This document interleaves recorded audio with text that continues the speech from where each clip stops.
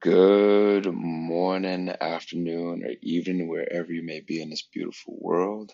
My name is Dr. Jamal Frooster. I am your host. Welcome to Soul Coffee, a podcast dedicated to providing resources, strategies, inspiration, laughs, giggles, energy for the depleted, exhausted provider.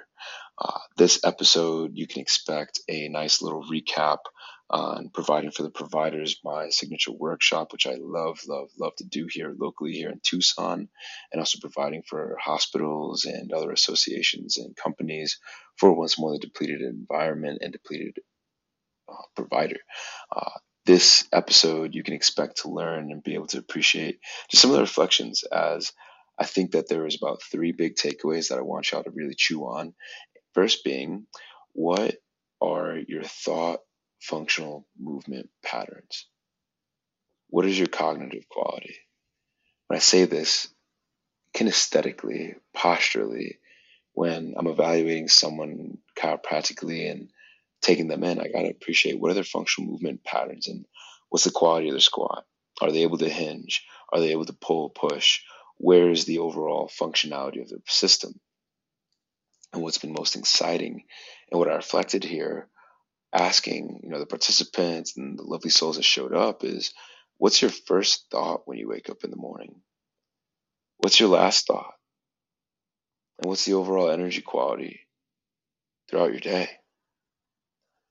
And depending upon your first thought, your last thought, or the overall quality, what is your ability to unstick yourself? Or do you stay stuck? How long do you stay stuck? What's the duration? You could even apply the FIT principle: frequency, intensity, time, and you can even say type. When it comes to exercise prescription, when I was a certified exercise physiologist, we would have to consider the FIT principle when prescribing exercise. What I'm reflecting to you in this moment is utilizing it as a means to understand and appreciate the amount of times you may get stuck in the day, the intensity in which you do, the duration in which you do, when you do, and then how are you stuck? What is the mental quality that you're experiencing? What's the quality of your energy? This is very important because in this edition of Provide for the Provider, which I'm happy to be able to provide eventual recording, as it's so important to be able to just be able to nourish folk and be able to appreciate things. And it's all about the energy, because when you can understand and appreciate where you're at emotionally, this is going to give you a signpost to where you're at in this map in life. That's my main objective with providing for the provider, is to be able to provide clarity. And so you can self-assess, self-analyze, self-correct, baby, self-heal. Yes, sir. As it's so important to be able to do this, because when we can do this, I just find it to be able to be a keystone to helping people regulate themselves.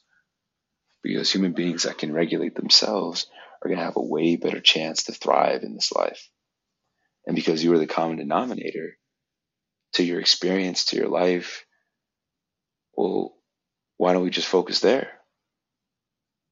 It takes effort, it takes awareness, and it takes mastery, of course, but hey, that's why we're here. Life's a video game, baby. And if this is your first time tuning in, welcome.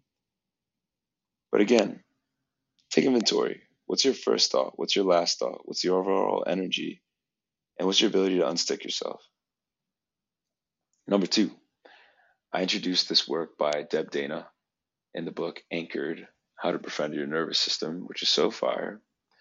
And I just tie in a few concepts with neuroplasticity, with biology belief, with helping people understand life and health from a life-focused model. So that way, when there's prolonged states of dis-ease or stress in the body over time, this leads to diseases and creates space for sickness to emerge. it's important to gauge yourself in the three different modes, or I'll say autonomic nervous system states. Number one is ventral vagal. I'm paraphrasing essentially, but ventral vagal is when you're chilling. You're in parasympathetic. This is where compassion, this is where curiosity, this is where connection, this is where safety lives, thrives, so that way you can live and thrive. And this is where it's supposed to be majority of the time. A lot of providers are stuck in sympathetic overdrive, meaning they're in this sympathetic pathway, which is a fight or flight mechanism and response. And what I was offering to my people this weekend was, based upon your quality of neurology, it will dictate the status of your thoughts, of your actions, of your beliefs, of your habits, of your predominant emotional trait. But if you don't take the time to inquiry and see what kind of energy and emotional state that you're in, let alone if you're in flight or fight, if you're in freeze, God forbid, because that's going to come equipped with, once more, a certain way of being. Thoughts, actions, emotions, energy, behaviors, triggers, triggered behavior. And what I want to offer y'all is just the ability to recognize where you're at so we can do something about it. Because this brings me to my next point. And I think this is my final point, because I like keeping these little mini episodes short. You know what I mean? You feel me? Give me a if you with me. I'm a purr with you. Anywho, a few of my returners, veterans, OGs, you can call them. They're the best, man. Like, shout out to y'all. Y'all know who you be, man. Y'all know who you be. One of them reflected that it's her favorite part of recognizing, because she's been to probably 3 of them, but at this point I've taught 10. She sees where she was, and she sees where she's at right now. When it comes to the needs inventory, Mrs. Clausy, meaning recreation, sustenance, creativity, love, autonomy, understanding and empathy, sense of belonging, safety, and identity, times Mr. NP. These are the health needs: movement, recuperation, nourishment, presence. When these needs aren't being met over time, this leads to chronic states of dis-ease. Chronic states of dis-ease will lead to diseases as well as as well as other symptomatology. And it is important to be able to recognize that, because several months ago, she had a big need for movement, big need to get back in the gym, just be able to figure herself out. And over the last few months, she installed a treadmill by her desk, so she walks for miles every other day when she's working, drops the kids off, hits the gym, getting it. So there is a need for movement and for her to focus on herself. Now there's more of a need to get clear on her identity and how she wants to show up for the world, for herself, for her husband, for her family. Because now the kids are both in elementary school.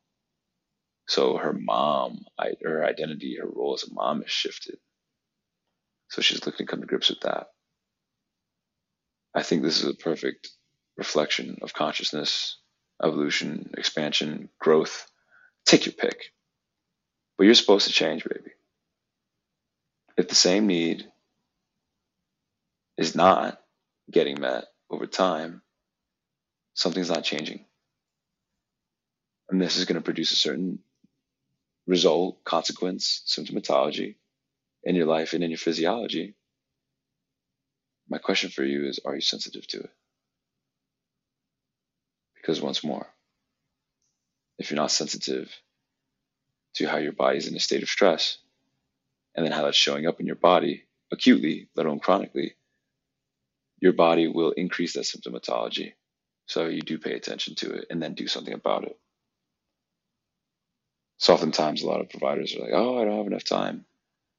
I recorded not too long ago, maybe a week or 2 ago, or 2 episodes ago, how to create time and space for yourself as a provider. I highly recommend checking out that episode. If you find that you're not able to create the time and space to even inventory your needs. I also lied to y'all. Y'all get a bonus today. And it's just a fourth concept on conceptualization.